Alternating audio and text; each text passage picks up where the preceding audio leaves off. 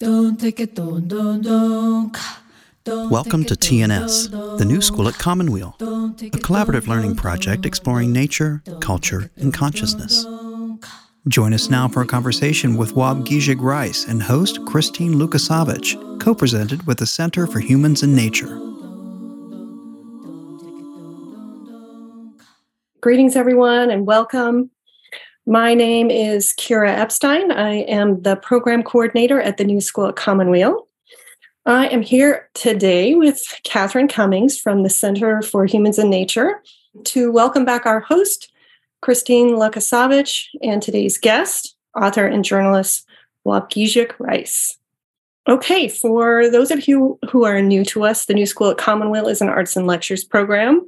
We offer virtual and in-person conversations and art shows and other performances. Our topics that we like to look at are nature, culture, and inner life. We've been doing this for about 15 years, and we have hundreds of podcasts and videos available. So this is the third and last conversation in our What Stories Does the Land Hold series.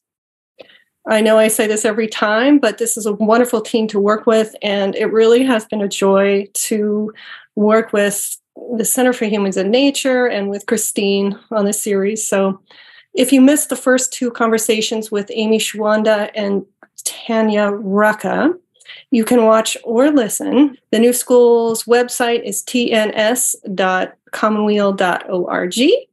And we have What Stories Does the Land Hold playlists on YouTube and SoundCloud. And you can find all of the podcasts on our feeds on Apple Podcasts and Spotify as well. So we want to thank you, of course, for being with us to hear the conversation. It's great to have you and to see all the interest in this series. Christine did a great job putting this together and curating it. Again, you can also find our recordings on the New School's SoundCloud, YouTube, Apple Podcasts, and Spotify feeds. Ken Adams is behind the scenes, making all this run smoothly and producing our recordings. Thank you, Ken. And I also want to thank Erin Williams for helping with the chat. She does a great job. Okay, I think that's it. So I'm going to turn it over to Catherine Kassouf Cummings, the Center for Human and Nature's digital press managing editor. Thank you. Thank you, Kira. I'm glad to be here with all of you. And I'm looking forward to this conversation today, especially as it's the last in this terrific series. I'm joining from the city of Chicago, which is the ancestral, traditional, and contemporary homelands of the people of the Council of the Three Fires. That's the Ojibwe, Potawatomi, and Odawa, as well as the Menominee, Miami, and Ho-Chunk nations, for whom this land is a place of exchange, of gathering, and healing. And as Kira mentioned, I'm an editor with the Center for Humans and Nature, which is a nonprofit that's based in Libertyville, Illinois. The land that is right here on screen with me is part of the center's, the land that we are situated on in Libertyville. And Libertyville is not that far from Chicagoland area.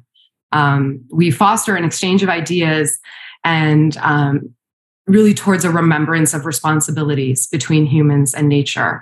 And we do this through publications and through land practices that contribute to resilience and regeneration. We're so grateful to be partnering with the New School at Commonweal to share this series of conversations. In my work with the center, I produce the Questions for a Resilient Future.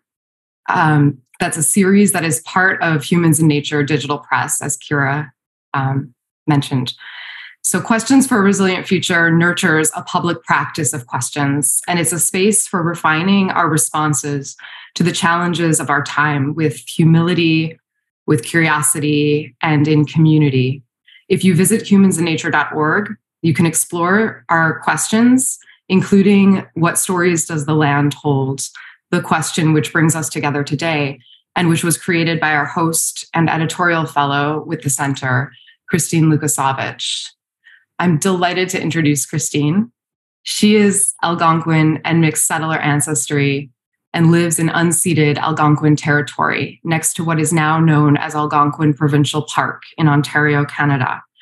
Christine is the owner and executive consultant of Wasaya Consulting and Wasaya Cultural Tours. two small businesses dedicated to reviving and celebrating Indigenous ancestral knowledge and culture-based practices through educational opportunities. She is the co-owner of Algonquin Motors, a woman-led motorcycle clothing company honoring the spirit of unceded Algonquin territory. And Christine is currently writing her thesis to complete her MA in Indigenous Studies at Trent University. Until recently, Christine also served as executive director of Native Land Digital. That's the organization between native-land.ca. It's an Indigenous-led non-for-profit dedicated to providing a digital platform for Indigenous peoples to share knowledge about their cultures, traditions, territories, and knowledge systems across the world. In all her work, Christine focuses on creating spaces for Indigenous peoples to share their knowledges, both in physical and in digital spaces, and encouraging the re-emergence of ancestral kinship ties. In 2021, Christine was an editorial fellow with the Center for Humans and Nature, during which she published the series, What Stories Does the Land Hold? As this is the final event in our series, I want to add here that she's an inspiring and thoughtful collaborator, and it's been a great joy to work with her on this question. And I'm pleased to share that Christine is now serving on our press's editorial advisory board. And so she will continue to shape the publishing work that we do. So with that, thank you all for being here. Thank you, Christine, for sharing of your gifts so generously. I look forward to the conversation today. Miigwech, thank you so much, Kate. From here, I will introduce myself. So, Kwayani Bojo, Christine Indishnakas, Madawaska Zibi and Donjiba, Haji Jack and Dodem, Omama Winini Nishnabe Kwayandao. My name is Christine. I am from the Crane Clan. I am Madawaskarini Algonquin, and I live in my ancestral territory, which is now, well, most of it is now covered by what is also known as Algonquin Provincial Park in Ontario. So today I am not at home. I am in Catalan territory in what is now known as Barcelona, Spain, visiting some friends. So coming at you from a bit further away today, but very happy to be here alongside Waubgeshig Rice, who I've been following his work for at least a decade. So being in this space and being able to chat today is pretty remarkable. It's a moment worth celebrating. So to kind of talk a little bit about the What Stories Does a Land Hold series, it was intentionally created as a space for 8 Indigenous authors to come together to answer that question. What stories does the land hold? What are the stories that you know? How do you know the place where you are? How do you know your homeland? There were 8 Indigenous authors from around the world, including Dr. Amy Shawanda, Maori artist Tanya Rucka, as well as a number of others who graciously donated their time to share their stories and really talk about the places that they're from and about the work that they do and how they understand their place in the world. This question, what stories does a land hold, is one that plays along in my mind, whether I'm at home or whether I'm away traveling. And just, do you wonder who else has been there? Do you wonder what the stories are? Do you wonder how people would have known that place long before it ever looked the way that we know it today? And really wanting to do a dive into that and think helping people to be a bit more mindful, to understand places, as places of ancestors, maybe not our direct ancestors, but of someone's ancestors, but even further, as our future generations as well, too. And both human and more than human relations as well. So I do want to say Miigwech to each of those authors for trusting me to help them bring their work and stories into the world. My gratitude to both Brooke and Kate at the Center for Humans and Nature, as well as Aaron too, to Ken and Kira for making these gatherings happen. And also I want to give a huge shout out to 2 of my oldest friends, Sam Butwell and Alyssa Barty, for their editorial and artistic contributions to this series. They've made it even more beautiful and they make my life even more beautiful every day. So, as I mentioned, I've been a fan of Wob's work for quite a long time, starting from the point when he was a journalist with CBC. For those of you who are not from Canada, CBC is the Canadian Broadcasting Corporation, and the radio station I listen to almost every single morning, particularly the Ottawa station. So about 10 years ago or more, maybe now, Wob, I didn't even mention this to you yet, but we were at an event, and I was watching you go around and kind of do your journalist thing and kind of make your way around the room. But what I had noticed is that people were really happy to speak with you. People were really, really happy to, lend a few moments of their time. And I thought, this is really cool. And very shortly after, you had made the transition out of being a journalist into full-time author. So I thought, whoa, this is really cool. I need to follow where this guy's going in life. And here we are. So it is my pleasure to introduce Waubgeshig Rice. Waubgeshig is an author and journalist from Waubgeshig First Nation. He's written 3 fiction titles, and his short stories and essays have been published in numerous anthologies. His most recent novel, Moon of the Crusted Snow, was published in 2018 and became a national bestseller. He graduated from Toronto Metropolitan University's journalism program in 2002 and spent most of his journalism career with the Canadian Broadcasting Corporation as a video journalist and radio host. He left CBC in 2020 to focus on his literary career. He lives in Sudbury, Ontario, with his wife and 3 sons. The third is a very new addition, so just a couple of months old. So that's really exciting for Wob and his wife as well. His forthcoming novel, Moon of the Turning Leaves, will be published in October 2023. So that's very exciting for all of us to be able to read the second installment to Moon of the Crusted Snow. Wob, I'll open it up to you here if you'd like to say hello to everyone. Okay, Shmigwesh, Christine. Really appreciate that wonderful opening and your sharing of our paths crossing before. That's very cool to reflect on those times. Bonjour, Kinawea. Hi, everybody. Waubgeshig Indigenous, Makwat Ndodem, Waubgeshig Ndonjaba, Anishinaabe, Minwa Jagana Ashinda, Minwa and Swakmak Ndida. My name is Waubgeshig Rice. You may call me Wob for short. I'm a member of the Bear Clan of the Anishinaabe of Waubgeshig First Nation. That's an island community on Georgian Bay beside Parry Sound, Ontario. I'm of Anishinaabe and Canadian descent. My dad is from the res and my mom is from town. And I currently reside in Sudbury, Ontario, which is also known as Swakamuck. It's the traditional territory of Atikamekshing and Anishinaabe. And where I live now and where I'm originally from are lands that are part of the Robinson-Huron Treaty, which was signed in 1850, which of course means that it predates Canadian Confederation. I just want to say it's a huge honor to be here with you all today. I'm very humbled to have the invitation to share my journey and especially to reflect on the writing that Christine asked me to do last year or the year before. I can't remember exactly when, but this time blurs together, since 2020, right? But I'm just really excited to be here and really looking forward to chatting with you, Christine. So thanks again for having me. Chimigwich, thank you, Wob, for being here. So diving right in. So Wob, your contribution to the What Stories Does a Land Hold series is titled Stories and Scars and the Markings. The first time that I opened this piece, I had a moment where I went, wow, this is one of the authors whose work I enjoy the most. And here I am, one of the very first people to read this. And what a cool moment that is. Like, this is like, I have to be really, really mindful of this moment and bring it into the world in a good way. So Chimigwich for trusting me to kind of bring that to where it is today.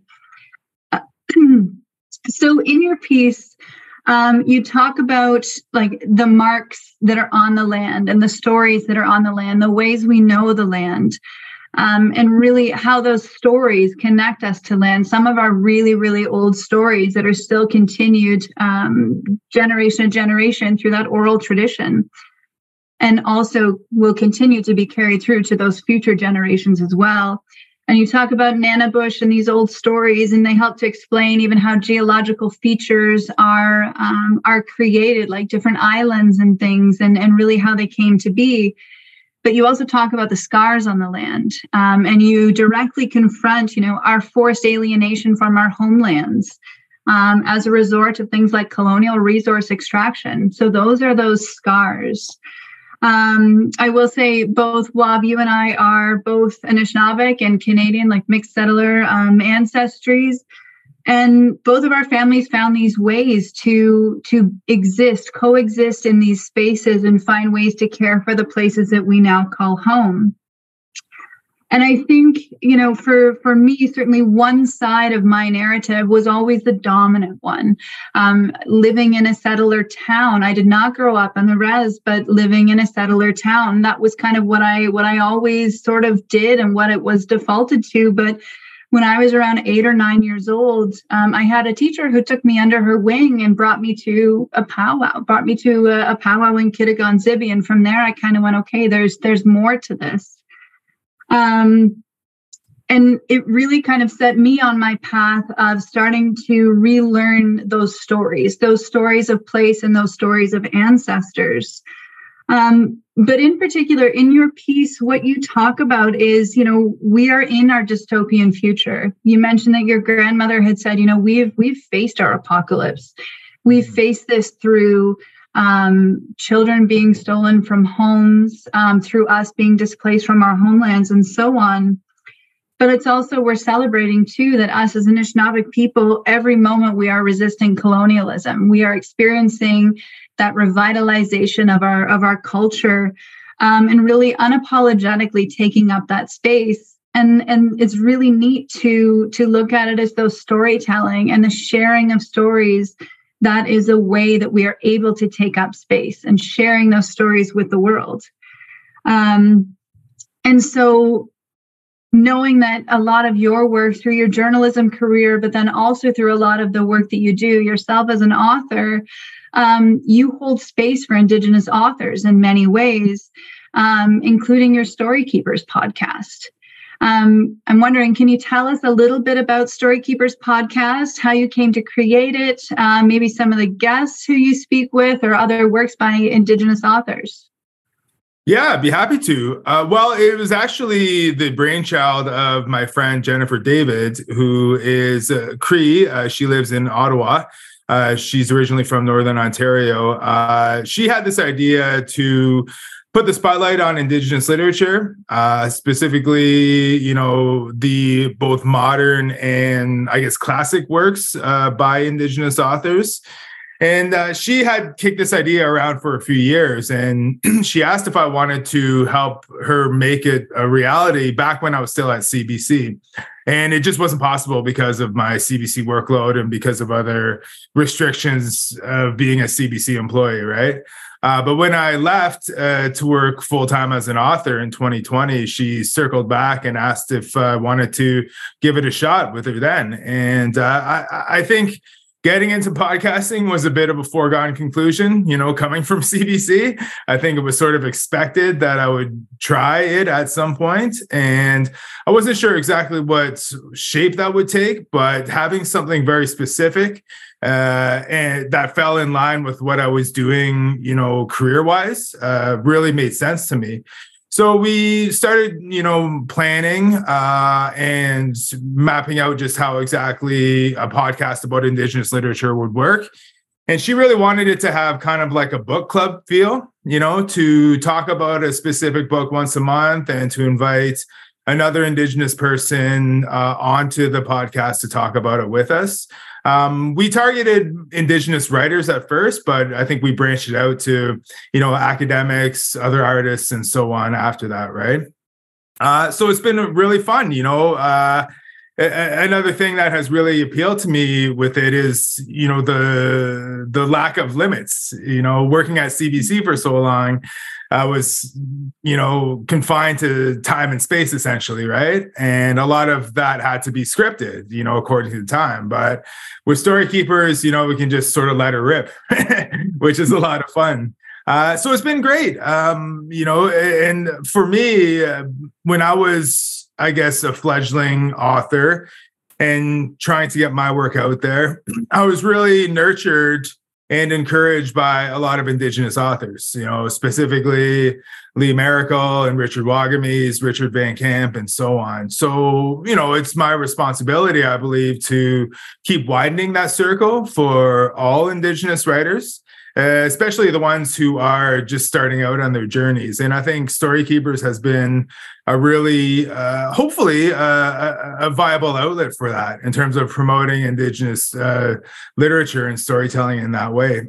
I should say, though, this is not, we haven't publicly announced this yet, but we will be winding it down eventually this year, just because it's really hard to maintain, the schedule with our busy schedules, Jennifer's work and my work and my home life and so on. But we're just really honored that people have come along for the ride. And if you haven't checked it out yet, you can find past episodes on our website or however you get podcasts. And we hope you enjoy it.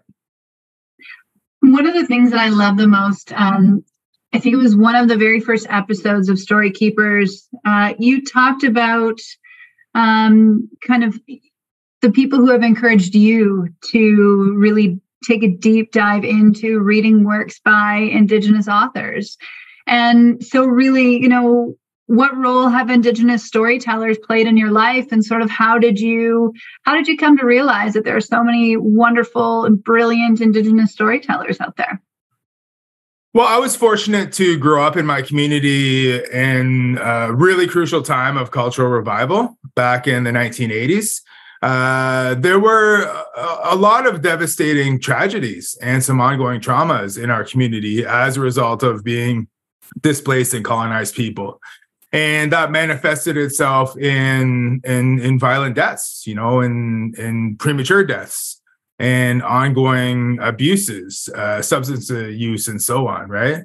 But by the time my generation, I think, came about in the 80s, our parents and the elders in our community had really had enough of that.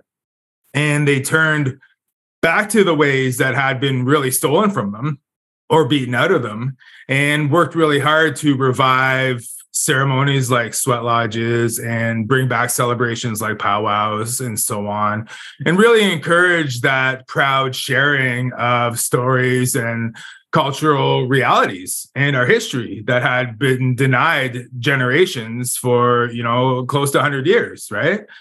So I had a front row seat, essentially, to that cultural renaissance of sorts. And what really compelled me to learn more about my Anishinaabe heritage was the stories, was what our elders were sharing firsthand with us, things that they were once again able to share proudly.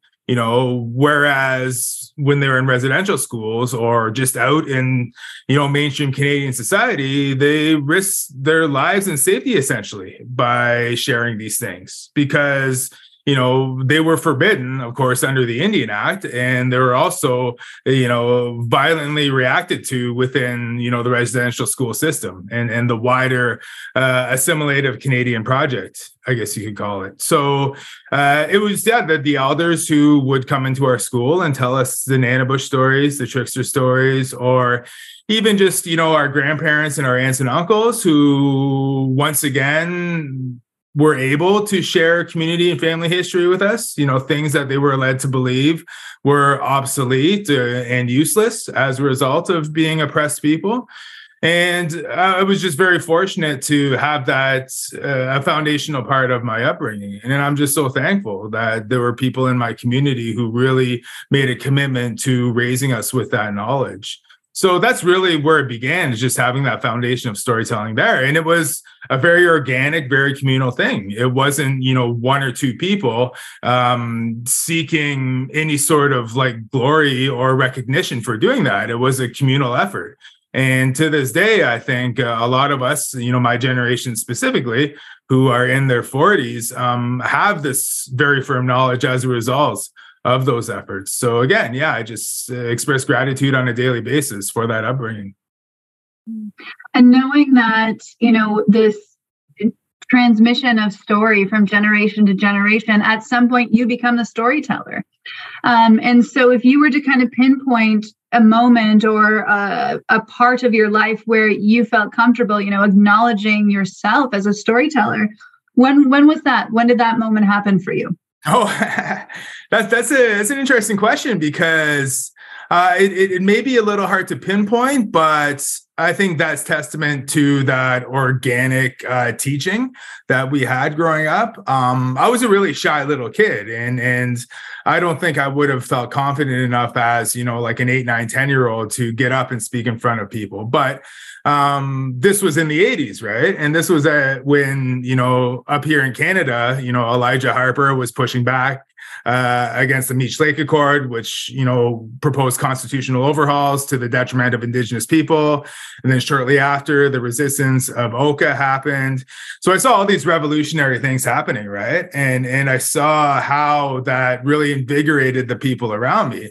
And I think that really inspired me to speak up in my own right in some ways. And I guess, speaking my truth was something I saw people around me doing. And I guess I came out of that shy shell eventually.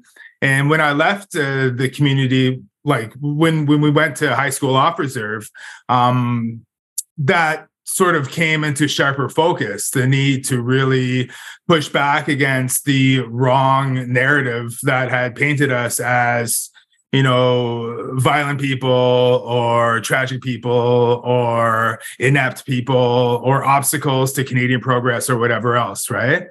Because I saw those mythological narratives really echoed within, the mainstream public education system in high school.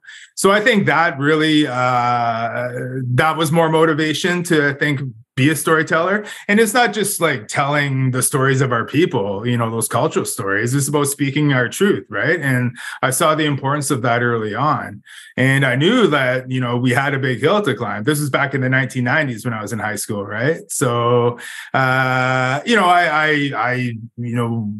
became, I guess, empowered to share those things. And then getting into literature was a totally happenstance kind of thing that I think we'll probably talk about later. But yeah, coming into storytelling was just a result of, the being inspired by the people around me.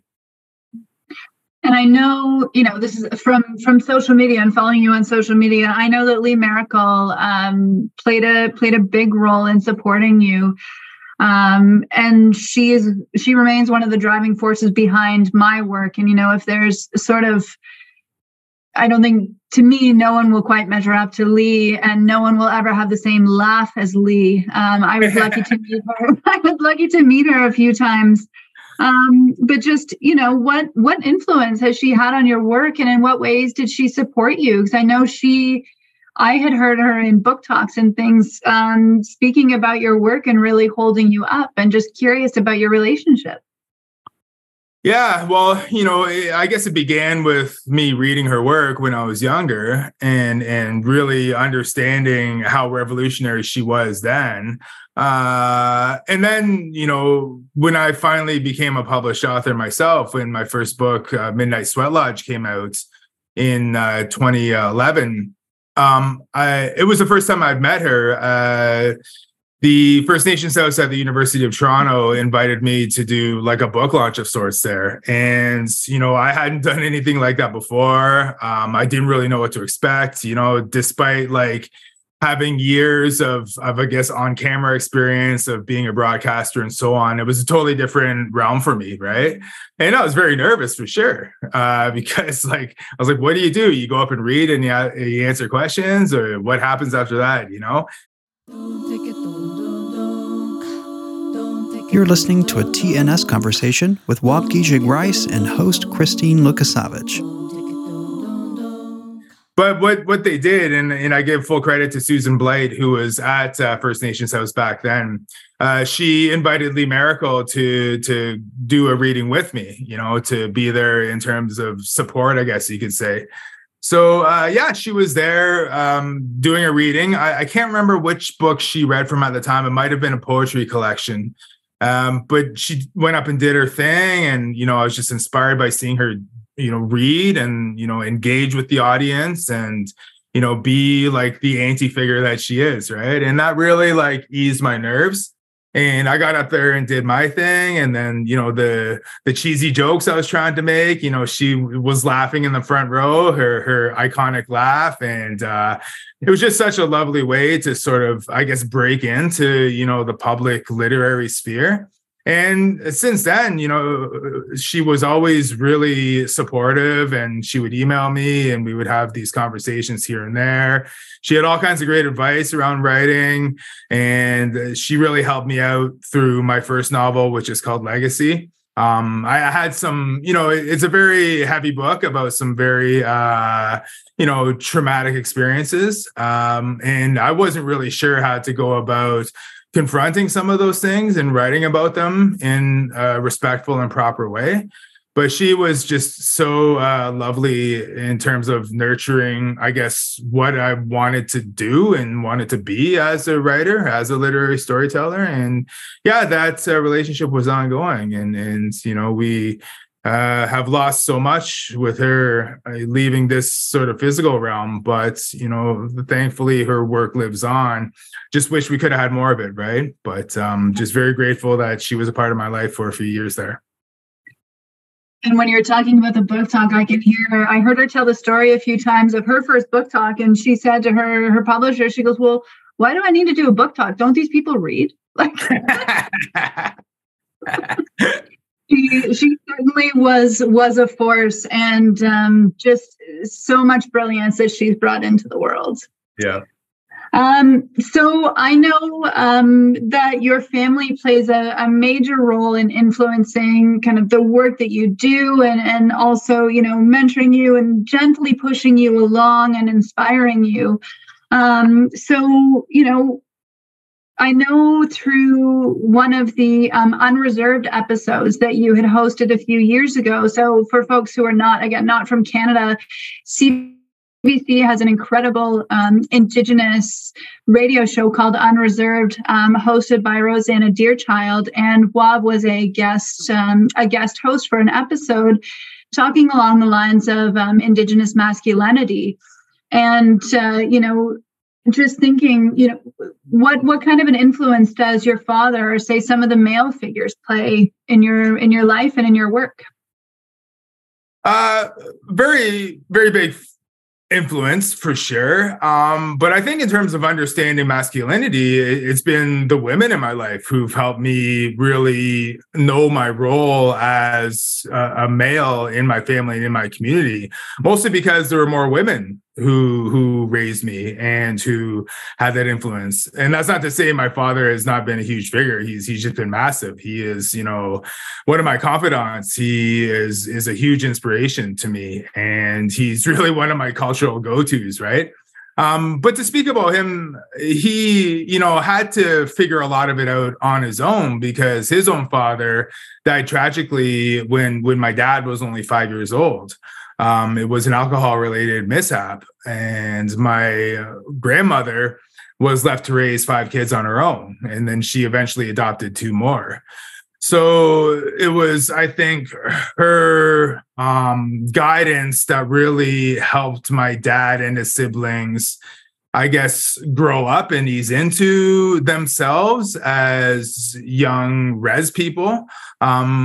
In a community that was obviously still trying to figure out what being Anishinaabe meant, back in the 1950s, 60s, and 70s. So my dad, I think, really had no template to read from. There was no blueprint for being a dad that he could access.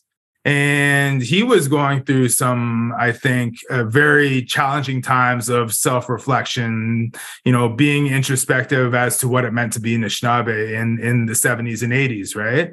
But, I give him full credit for figuring it out, for breaking a lot of the cycles that he had to survive on his own, and really being, a kind, respectful, loving parent when he had maybe only half of the, I guess, privilege of parenthood, right? Like he had my grandmother to only raise him, and she did a phenomenal job.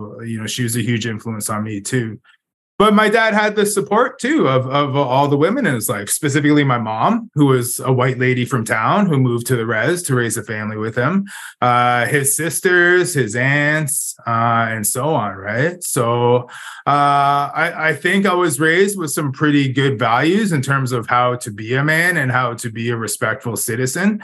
And really the respect that is due to everyone around us who is not a man, right? To the people who have been marginalized and oppressed, even within our own communities, because the patriarchy has been such a huge influence on our communities too, as a result of being colonized, right? So women, two-spirit people have been pushed to the side. And I was raised with the importance of holding those people up and bringing them into this circle and making sure that their voices are heard and so on.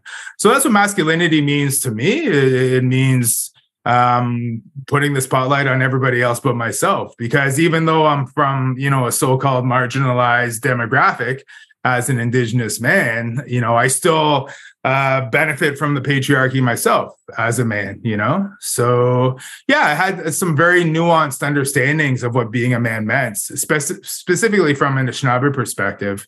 So it's my responsibility as a dad now of 3 boys to try to raise them in the same way, to ensure that they are respectful, that they step aside when they need to, and that they uphold, everybody in their lives who deserves their voices heard.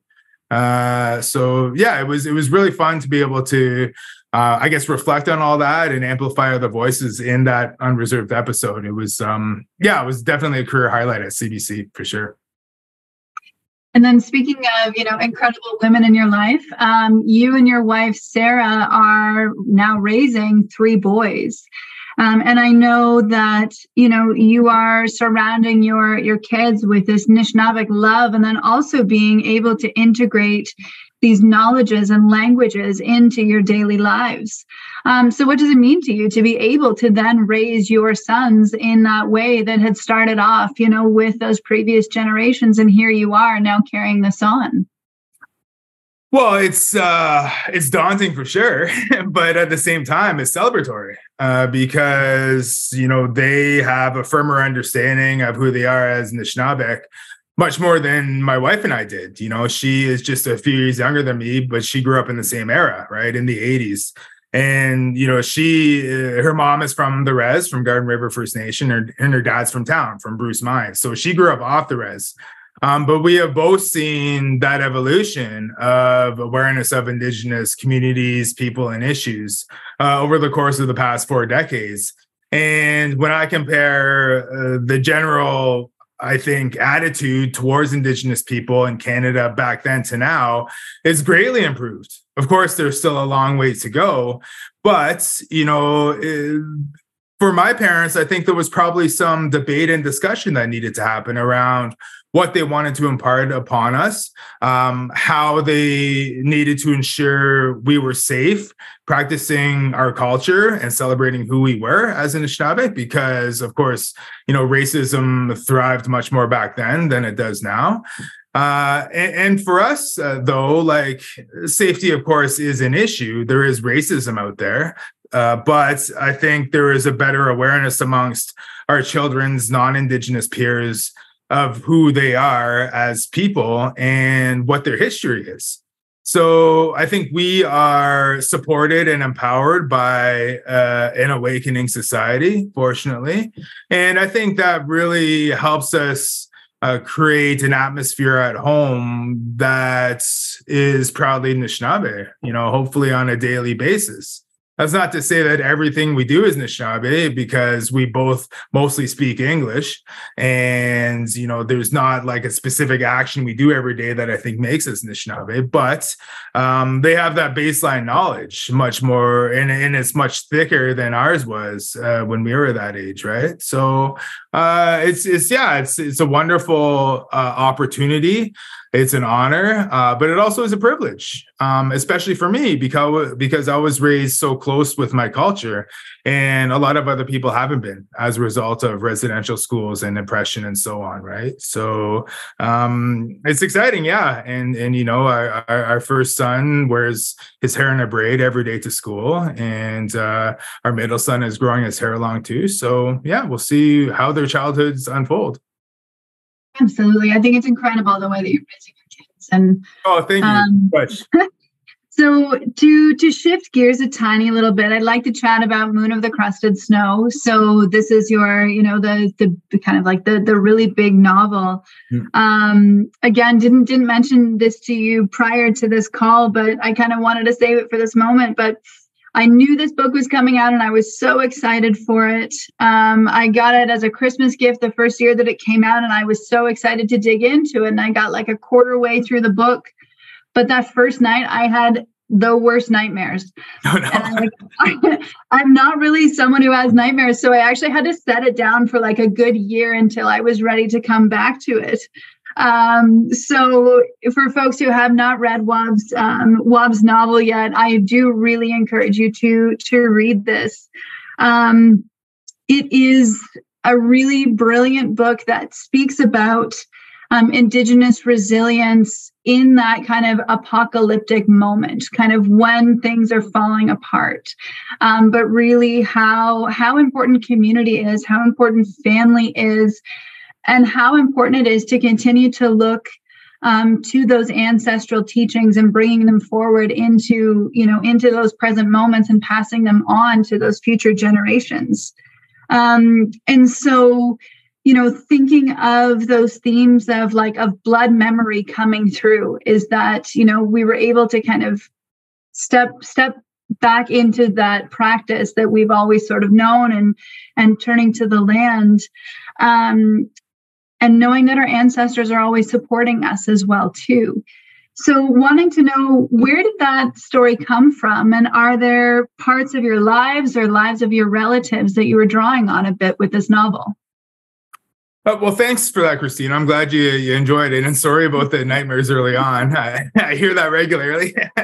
But yeah, it was, I didn't anticipate the book to get the response that it had. And that ultimately, allowed me to quit my day job, so to speak, and focus full time on writing now. And I'm very privileged to be able to do that.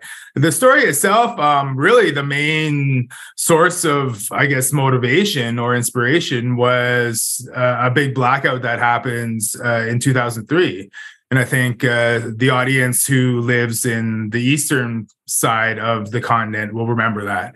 It was the middle of August that year when this widespread blackout happened, right? Knocking out power to, all the big cities like Toronto, Montreal, Ottawa, New York, Boston, Cleveland, Detroit, and so on. I was living in Toronto at the time, but I was actually back home in Waubgeshig visiting, house sitting for my dad and stepmom who were on summer holidays. So I was there with my two younger brothers. The one lived in Ottawa, but he had come back to help house sit too. And our youngest brother, who was just still in high school at the time. So the power went out and we didn't think much of it until like hours later when it was still off and we got bored, right? And so it was like this sunny summer day. So it was kind of unusual to have this power outage. So we got in the car and we drove into Parry Sound, which is only about a 10-minute drive away. And we saw that the power was out there too. And we thought that was strange. So we saw some people we knew on the main street and talked to them. And one of them had heard on the radio that it was this massive blackout. Tens of millions of people were without power, in this summer day. So we got freaked out. We got kind of scared and we got in the car and drove back to the res. And when we got there, we went into full survival mode. We did an inventory of all the food in the cupboards, and we went and collected firewood out back because we knew the electric stove would be useless. And, we just made all these plans to get food and to stay safe and so on. And as night fell, we were talking more about what we wanted to do. And we started thinking about the people around us, who we should go check in on, like our grandmother, aunts and uncles. And then we started thinking about people we could go to for help who were resourceful, like, had hunting skills or other, medicinal harvesting skills from the bush and so on, right? So the more we thought of that, the more comforting it was to be there. And that sort of unease was essentially faded away as the night went on. And the next morning we woke up and the power was still out, and we were going to go fishing because we're like, okay, I guess we got to fish all the time now. This is what we're going to eat because, the power's out for good. The world's going to end.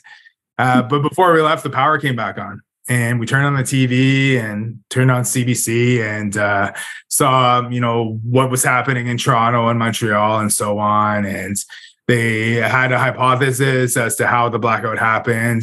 And, within about an hour, our whole survival plan sort of just, went, disappeared, right? We didn't really worry about it anymore. But that moment really stuck with me. And I went back to Toronto a couple of days later to go to work. And I learned that, it was slightly more hectic in the city. It wasn't like outright chaos or anything like that. But I thought, if this kind of thing ever happens again, I'm definitely going back to the res. I'm not sticking around the city. And that's where the seed was first planted. I thought it'd be cool to write about this someday, about, this world-ending blackout from the perspective of a First Nation. About a year after that, I was back home in Wissahickon visiting, and I was visiting with my grandmother. And I think it was like coming up on the year anniversary of the blackout, and we were talking about it. And I was like, yeah, that was pretty wild, eh, Graham? Like I thought the world was done. I thought we're, going to be out of power for good, and that was going to be chaos. And she's like, yeah, I wasn't too worried, And then she said, that kind of thing we've lived through over and over again. And then she reminded me about, our own family's history of being displaced from the mainland and being forced out onto the island. And I wrote about this in the piece that I wrote for you. And a version of that sort of discussion ended up in Moon of the Crested Snow as well. Just that reminder of Indigenous nations having survived apocalypses multiple times over, and the resilience to pick up the pieces and move on, despite having, a damaged culture, a damaged history, hanging on to the threads that remain to weave something together that's equally beautiful, but maybe not necessarily the same, right? So those were the two big things that I think pushed me to writing the book. And I didn't actually start writing it till, about 10 years after that. But it was something that just sort of gestated over time. And it was really fun to write, and just sent me on this very fortunate journey that I'm on now, which has taken me to writing part 2, which will be out later this year. And so thinking again, kind of how these sort of instances or these experiences, they happen sort of time and again, right? And of course we look at the different apocalyptic experiences that we as Indigenous people continue to experience, right? We are living in those post-apocalyptic times. Mm-hmm. But finding it kind of a little bit funny how on social media, when the pandemic hit, it's almost like more people started to pick up Moon of the Crested Snow, because it was sort of this thread that we could all, this narrative, this story that we could all cling to and say, here is what an experience like this could play out like, and you really go through those difficult times, those times when your lives are threatened, perhaps, but then also toward the end of the book, you have this incredible period of hope. And so, and I don't want to give too much away about Moon of the Crested Snow to anyone who hasn't read it yet. But did a lot of folks reach out to you during the pandemic and really talk about that, like that thread of hope that they would have got from the book? Yeah, a little bit. And it was definitely strange when the book sort of got a second wind through the pandemic. I didn't really expect that, but I like to think that hopefully that's what people gravitated towards.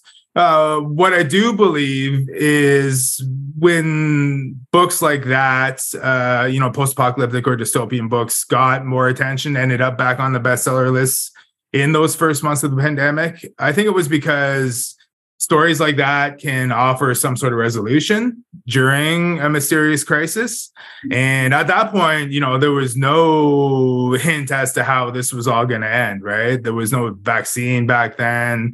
People were panic buying things at the grocery store. There were these very, very intense lockdowns and so on, right? So, I think Moon of the Crested Snow can provide a glimpse into enduring some sort of upheaval and coming out the other side in some way, right? Because things do have to end. There has to be some kind of resolution. We can't just sort of be forced into some sort of decline in perpetuity, right? There's usually something that will pull us out of that. And having the historical knowledge of my own people and my own community, I think, definitely helped me through those really tough times during the first bit of the pandemic. And like that spirit of hope is something that I think is essential for me as an Indigenous storyteller to include. And that's not to like bring down the rose-colored lenses on everything. Of course, you have to expose all of the detriments, all of the negativity that led us to where we are today. But in the midst of all that, you can find hope. You can find the moments of inspiration that allow, me to have long hair today, or my kids to have long hair today, or for the language to not totally be gone quite yet, and to have, people understand what a sweat lodge is, or how smudge ceremonies work, and so on, right? Like that wasn't widespread knowledge when I was a little kid. So yeah, I see hope in the real, like in the day-to-day, and it is, I think, my responsibility to reflect that in the fictional as well. So yeah, that's one of my primary objectives for sure. And so knowing that you are, again, publishing your sequel to Moon of the Crested Snow, so it'll be Moon of the Turning Leaves, can you share a little bit about this story without sharing too much? And why did you feel it was important to write a sequel? Yeah, well, I never intended to write a sequel, to be honest. When that book was finally published, the first one, I thought, okay, that's exactly the story that I wanted to write. This is what I want to go out into the world. And, I was really happy with it. And I quite literally saw the main characters like riding off into the sunset. I thought, okay, I'm done with them. They're going into the imaginations of readers now, and that's where they can live, right? And part of that was because I took on a pretty significant role at CBC at the time. I got a job as a radio host here in Sudbury. And I thought, well, I won't be able to get back into fiction writing for at least 5 years. So, this is just, I'm happy with leaving my fiction career on the back burner at this point, right? But the response was really good. And when I was doing the initial promotional cycle back in the fall of 2018, people started asking me, like in Q&As at literary events, if I was going to write a sequel. And because I hadn't planned on it, I would say no. And then I would see how disappointed they'd get after I would say no. And I thought, I got to start telling them something else, right? Like I got to give them at least something, even though I'm not working on it yet. So I started, just saying, well, I'm sort of thinking about it, but not really. I wasn't really at the time. But about a year after it came out, my agent said, you really should start thinking about a sequel, and I can probably find you a home for it, and so on. And the wheels really got turning there. And so the idea that I came up with was revisiting the community 10 years in the future. So be very careful not to give anything away for those of you who haven't read the first one yet. But one detail about the community in the book is that they were originally from the North Shore of Georgian Bay, Lake Huron. And they were pushed to far northern Ontario as a result of the displacement that many Indigenous communities suffered. So in part two, they're still in the north, and it takes place 12 years after the blackout, or 10 years after the end of the book, because there's sort of a 2-year gap between the story and the epilogue. And they decide that, they've been stationary for too long and that they should go south to see if, in fact, the world has ended and to hopefully reconnect with their original homeland on the north shore of Georgian Bay. So they send an exploratory mission of 6 people to make the journey, and they encounter some, I guess, some wild and wacky things along the way, is as concisely as I can put it. So, it was really fun to write. It was a huge honor to be able to revisit those characters in that world. And I just hope that people will find it a worthwhile read when it's out. I'm certainly looking forward to it. And I read the book twice, and I found the second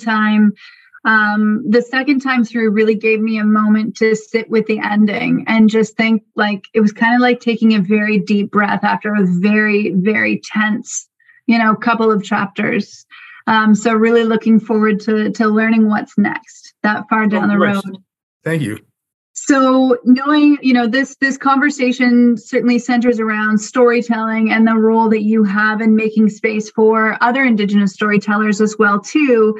But also knowing that, we need other things in our life that help to uplift us and to kind of keep us feeling charged, shall we say. I know there are 2 things in life that you're quite passionate about. I was going to write the maple leaves, but then I thought that could always be a bit about, so I'm going to leave that one. But, I know that you've got a huge love of music and also martial arts. So just wanting to give you a bit of space if you want to chat about that and the role that they play in your life and maybe some of the influences that you've got from there. Oh, thanks. Yeah, I'd love to. When I was a kid growing up in the res, music really helped me imagine other parts of the world. It helped me connect with certain emotions that I maybe didn't realize were accessible to me as a result of like the tangible reactions you can have to music, right? And it was all genres really that I grew up with. And I give credit to my parents for being, music fans too. But when I was, coming into my own taste in, the late 80s, early 90s, it was a lot of like hard rock, heavy metal, and a lot of hip hop too. And I think what I gravitated towards mostly with those genres specifically, like heavy metal and hip hop, is that it was outsider music. And I definitely felt like an outsider, growing up on the res, growing up on an island across from a prosperous town, right? Like we could literally see the outside world prospering before our eyes, and we had a really, I think, clear understanding as to who we were as marginalized people back then in the 80s. So yeah, like bands like Public Enemy, it's some Metallica too in the 80s touched on a lot of those themes. And then in the early 90s, bands like Rage Against the Machine were very influential on me, 9 Inch Nails and so on. So I gravitate more towards those, that heavier music still, but I still love all genres. And as someone who tries to create on a regular basis as a writer, I try to absorb as much art as possible to draw inspiration, to be motivated, and so on. So listening to music is a big part of my routine. I listen to music before I write, some very specific kinds of music, mostly music by Indigenous artists, to really, I think, get my head in a space of reclamation, of sovereignty, of resilience. To go into the writing process, I think, really empowered. And then when I write, I usually listen to more ambient kind of stuff, some more instrumental like heavy metal. And especially with the last 2 books, that explore dystopian landscapes, that really helps me find movement throughout that process and envisioning something epic, I guess you could say, right? So that's where music, I think, factors in. But it's a daily process for me to engage with music, and witnessing live music is one of the most special things to me. It always has been since I was about 13, 14 years old, right? You're listening to a TNS conversation with Waubgeshig Rice and host Christine Lukasavich. So I think to complement or alleviate some of the more intense emotions that can, arise from focusing on our history or the issues that have, defined us as Indigenous people, or the intensity that comes from listening to heavy metal music. I do Brazilian Jiu-Jitsu. I'm a brown belt. I've been at it for about 13 years now. And what I find there is a really sort of cerebral yet intensely physical practice of really connecting my mind and body for the sake of my overall well-being. Jiu-jitsu is a very intense martial arts. It's very rigorous. It requires a lot of skill and a lot of strength, but a lot of thinking too. So it's like the perfect combination for me, in my opinion, to, escape what I need to, and I think work through whatever, issues I may have mentally or emotionally or anything like that. Right. So I always encourage, Indigenous people, especially, to get into jiu-jitsu because there's a strong sense of community there. And really, like, it really, I think, creates a positive outlet for what could be some difficult things, So yeah, those are, that's part of my self-care routine, I think, is listening to loud music and then going to wrestle on the mats for hours at a time. So a question in there, do you have any recommendations for folks listening as far as Indigenous artists that they might like to listen to? Oh, yeah. So, like, I was saying I like to be inspired to, to envision future or to celebrate, how far we've come. The Anishinaabe artists specifically that I listen to are Melody McIver, Evan Red Sky, Leonard Sumner, a band called Waubgeshig. So these are bands, these are musicians that I think, fall into specific genres, but they take elements of Anishinaabe culture and identity and even music and infuse that into what they're creating, right? So as someone who's engaging in like a literary form that has its own so-called canon, I guess, I'm sort of writing within those lines too, but at the same time, I'm bringing in, my history, my culture, and so on to sort of create something that looks ahead, to create a future atmosphere. And I think those artists do that for me when I'm trying to do something similar on the page. But more broadly, other Indigenous artists from other nations that, help me get to that space are Tanya Tagak, obviously, the Hallucination,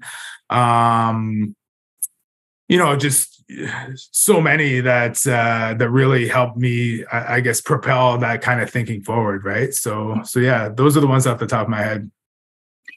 I mean, for me too, I don't write as much as I should. Like, I kind of laughed when Kate had mentioned, I'm working on my thesis. I've been working on that thesis for a few years now, so I just need to write.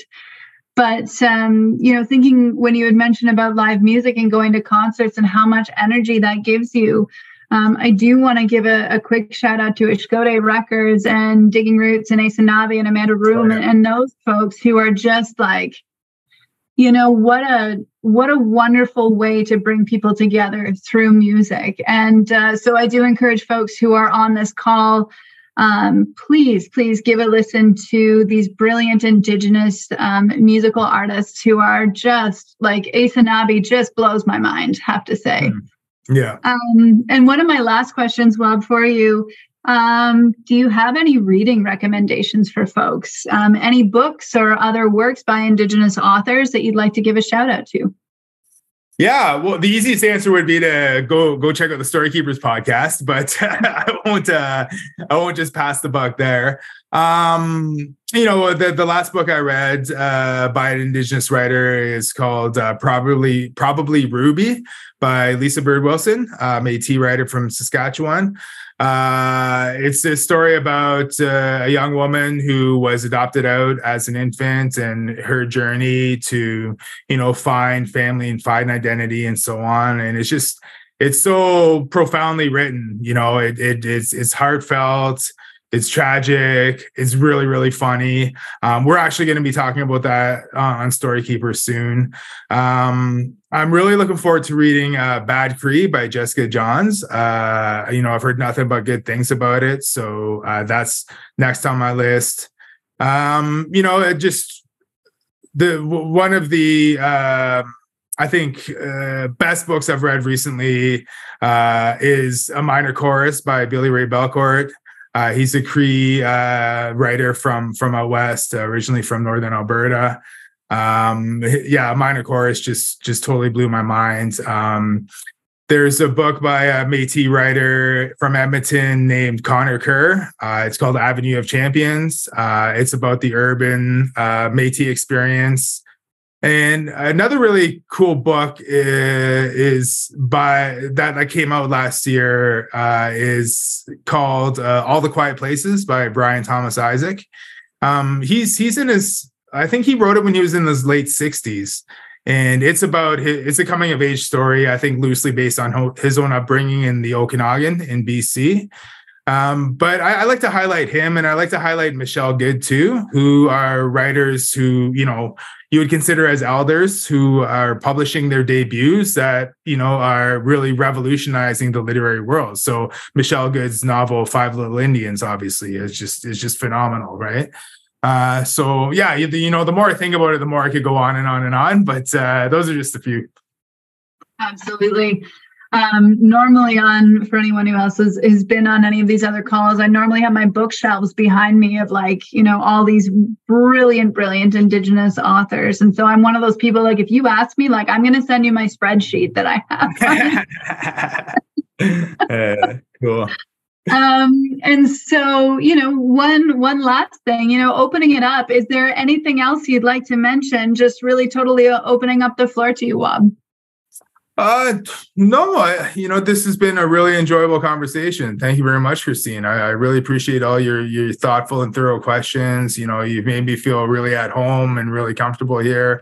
We touched on all the things that are important to me, and maybe when the questions come in from the audience, some things will come to mind. But I'm happy with how things have gone so far. So thank you.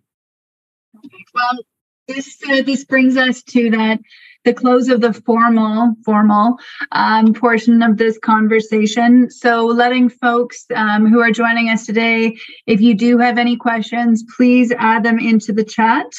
But Wab, with my whole heart, Chimigwich for spending this time with me today, for your contribution to the What Stories Does a Land Hold series, and really just for the work that you put out into the world, and really how you are being this leading voice for aspiring Indigenous authors, and creating those spaces for Indigenous stories. As well, Chimigwich for sharing about your work, about your family, about what inspires you, and about what allows you to balance yourself in this world. And so at this point, we are opening up questions. So I do have a few of them in the chat. Let me just open up my chat function here. There we go. I don't have a computer mouse, so I'm kind of lost, and I'm precariously balancing my laptop here. Okay. So the first one, is there a very short story that you grew up with, maybe one that you tell your boys now that you could share, or a short passage from your upcoming book? So is there a story of some sort you'd like to share?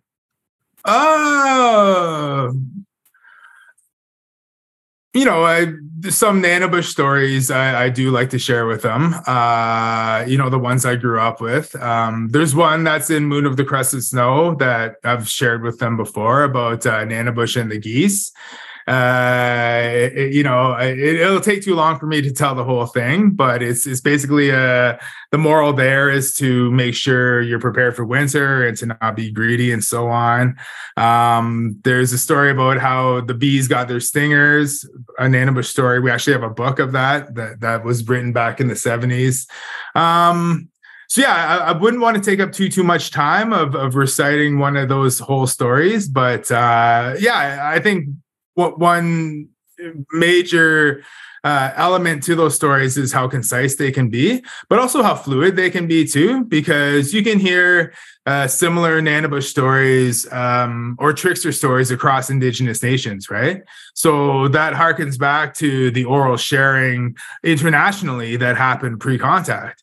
And how, a story that maybe originated in Anishinaabe territory ended up in, Cree territory with, different narrative elements and so on, right? So, to me, that's really the practice of sharing the fundamentals, but also modifying them on your own, I think is really important to engage in that oral practice, right? And yeah, just telling our kids those stories, whenever we can, like at story time. We should probably do it a lot more, actually, but we've been a little busy with our little guy. But yeah, it's having that focus on that gathering, that sort of communal sharing is an essential part. Not just of being the Anishinaabe. I think every culture around the world has that oral backbone, and I think we could all do better by practicing it a little bit more. Absolutely, Chimigwich. Second question. One of the things that I found so moving in Moon of the Crusted Snow was your depiction of leadership, especially in a time of crisis. Can you share about how you think about the relationship between leadership and community? Oh, yeah. Thanks for bringing that up. It was really important for me to try to, explore that issue, I guess, in a colonial context. I was raised with the knowledge that the ancestors from whom I'm descended led in a very communal way, which was really, I think, rooted in the women. What I'm told is that there was an elder group of women that would usually make the decisions, usually would confer amongst themselves, and then instruct the younger men to go out and carry out, the decisions that they made. So by the time settlers arrived, that meant, the women would say, okay, here's what we want you to go trade for with them. Here's what we want you to bring to the negotiating table and so on.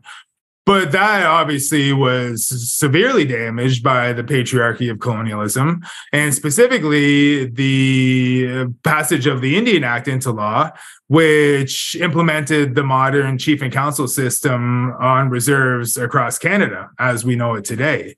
So many nations and communities had, governing chiefs and councils, but how we know it now is a system that's been created by the federal government. And once that came into our community, it pushed the women to the side. And of course, because the Canadian government has been historically patriarchal, that favored the men in our community. And they were elected to roles of leadership like chief and council, and the women were neglected. So in the community in Moon of the Crusted Snow, you sort of have this fragile leadership that is exposed as fragile in this time of crisis. You have this chief who has good intentions, but may not necessarily have the tools to lead this community through this difficult time, right? So that really shakes the foundation of that leadership system that has been imposed upon this community.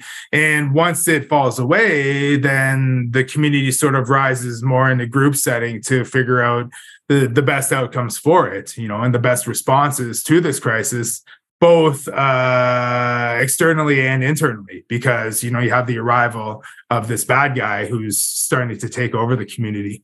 So all that to say, I don't totally despise or discredit the modern chief and council system, because I fully support the chief and council in my home community, partially because I'm related to half of them. But, I think we have to support the leaders that we have. But it's important to recognize the historical context of how many of our traditional governance systems have been overruled by the modern chief and council system. So I'm glad, readers are able to pick up on that discussion that I tried to put forth in the community, and hopefully it peels back the curtain a bit to, different ways of thinking about how we govern ourselves, for sure. Yeah, and reading through, certainly, it's like kind of a brilliant commentary that you might miss reading through. But in a community, so I also belonging to a community where that sort of governing system that's been imposed on us, you can see that there are these fractures that have that potential to really widen.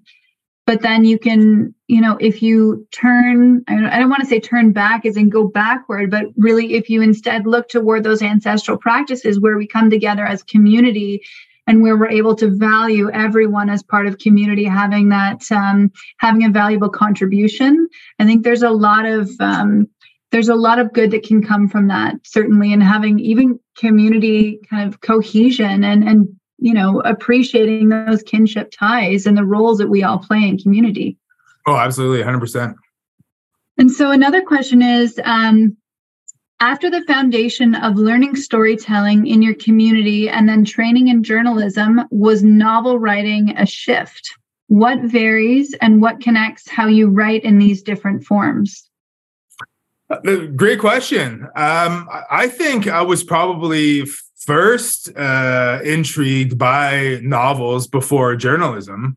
And, a big part of that is I never anticipated becoming a journalist either. I wasn't aware of the path to that profession when I was in high school because it wasn't really presented to me as an option, despite being someone who was interested in communications and was well-read and was keen on writing and so on, right?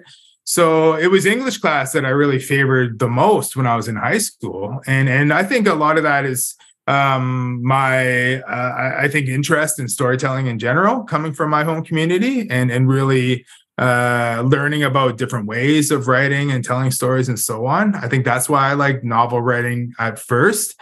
But back then, Indigenous authors weren't part of the provincial curriculum at all, nor were Black authors really. It was mostly like white men that we read in the provincial curriculum in Ontario back in the 1990s, right? So fortunately, I had an aunt who showed me books by Indigenous authors. She knew that I was keen on English class, and she asked me once who I was reading. And I listed off just basically white guys to her. And I think she was not impressed about that. So she started giving me books by Indigenous authors, like Lee, like Richard Waubgeshig, like Louise Erdrich.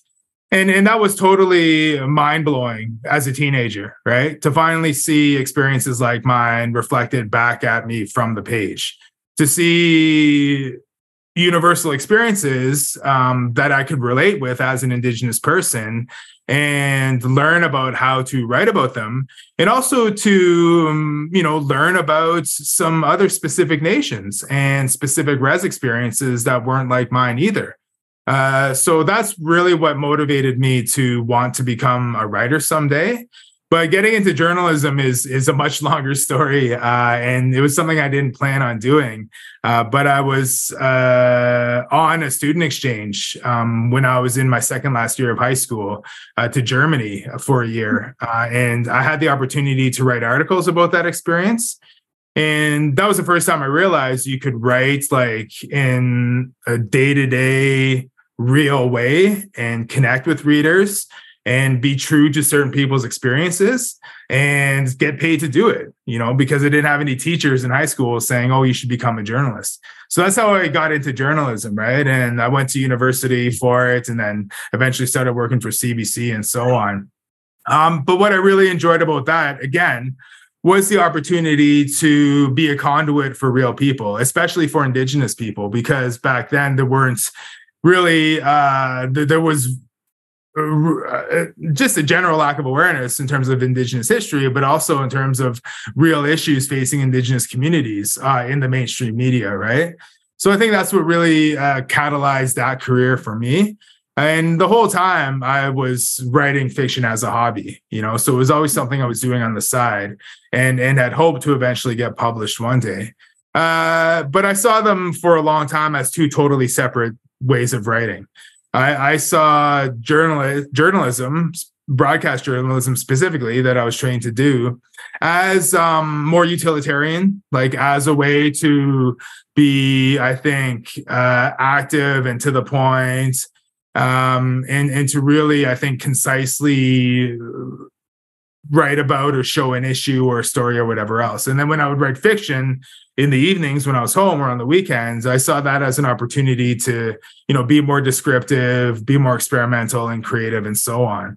But it wasn't until I wrote Moon Over the Crescent Snow that I saw how those things could combine and how I really needed to rely on, that active style of writing that I'd used as a journalist for a long time in writing like a thrilling post-apocalyptic story, right?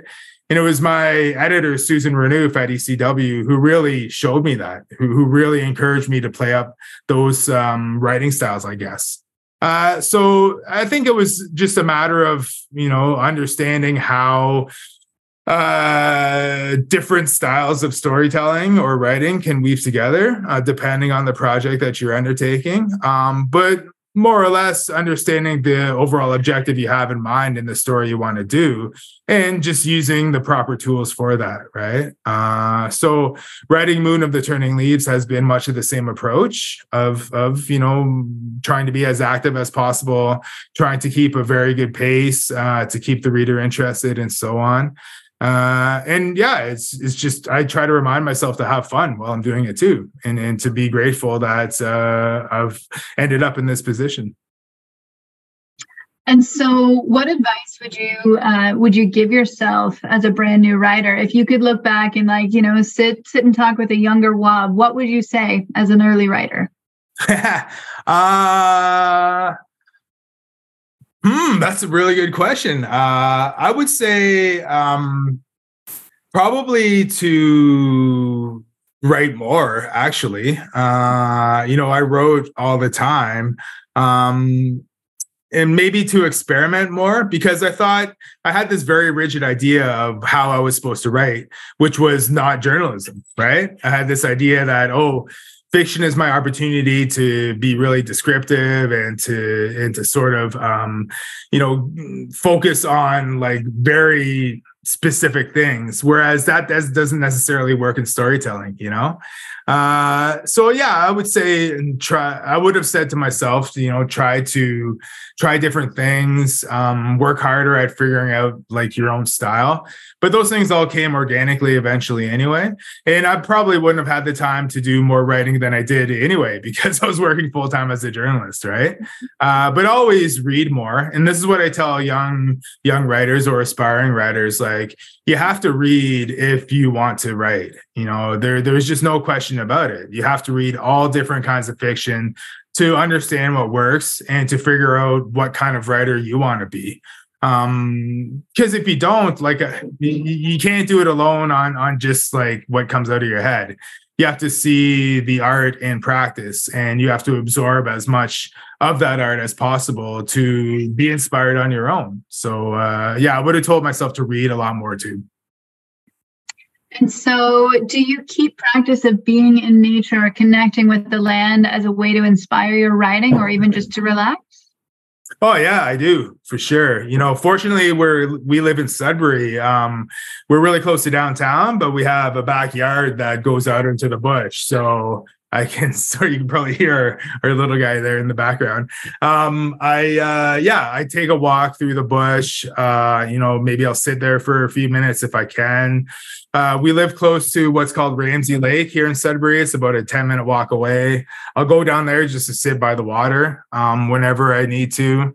And fortunately, my home community is only an hour and a half south of here, drive south of here. So, our family goes down there pretty regularly just to spend time on Georgian Bay. So, yeah, that is an essential part of what I try to do as a storyteller, is just be present in nature, appreciate it, respect it, try to understand it, and, do my best to nurture it at the same time, because that's my responsibility as a citizen.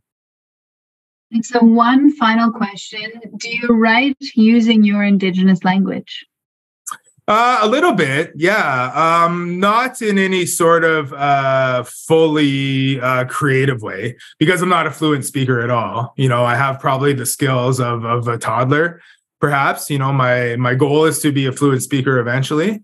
But I do include Anishinaabe dialogue, in all of my work, essentially. And the purpose is to make it live in literature, to have it represented on the page, in an English text, which is largely a tool of the colonizer, right? It was a form of oppression. And to have Anishinaabe in there, I think, is an act of resistance, but it's a triumph at the same time. So even though the entire novel doesn't exist in the language, there are elements of the language throughout. And I advocate for that constantly. I ensure that those moments are in there. And if there's any sort of pushback against that, I take it very seriously. So, and it mostly just shows up in the form of dialogue in my writing.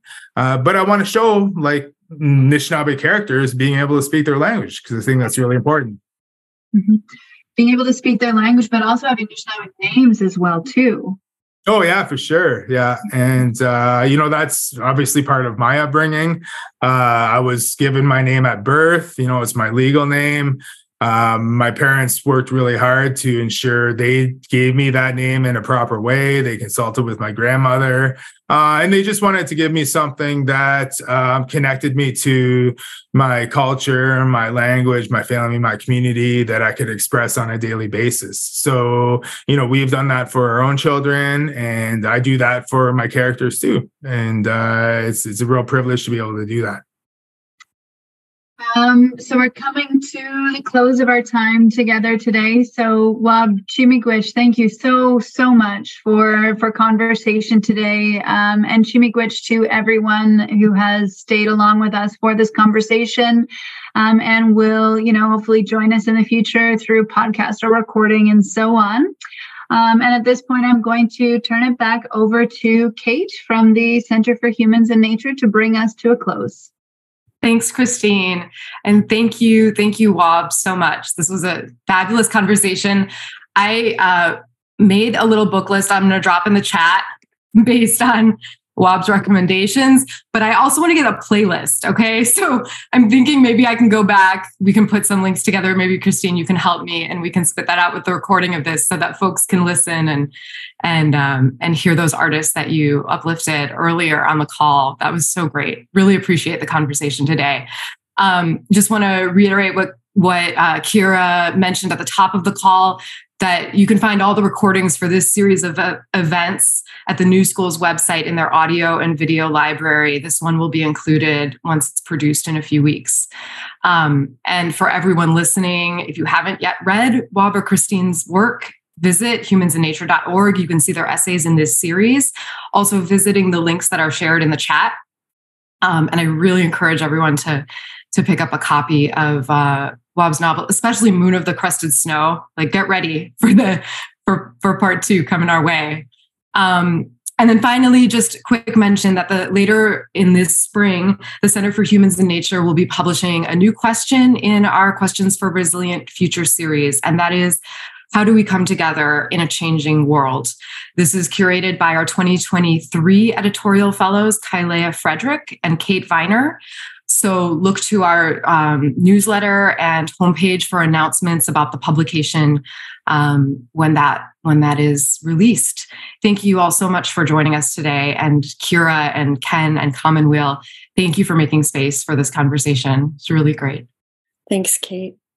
And Wob and Christine, so much gratitude to you for the conversation and your time here, and for being willing to share your stories and your journey and your news.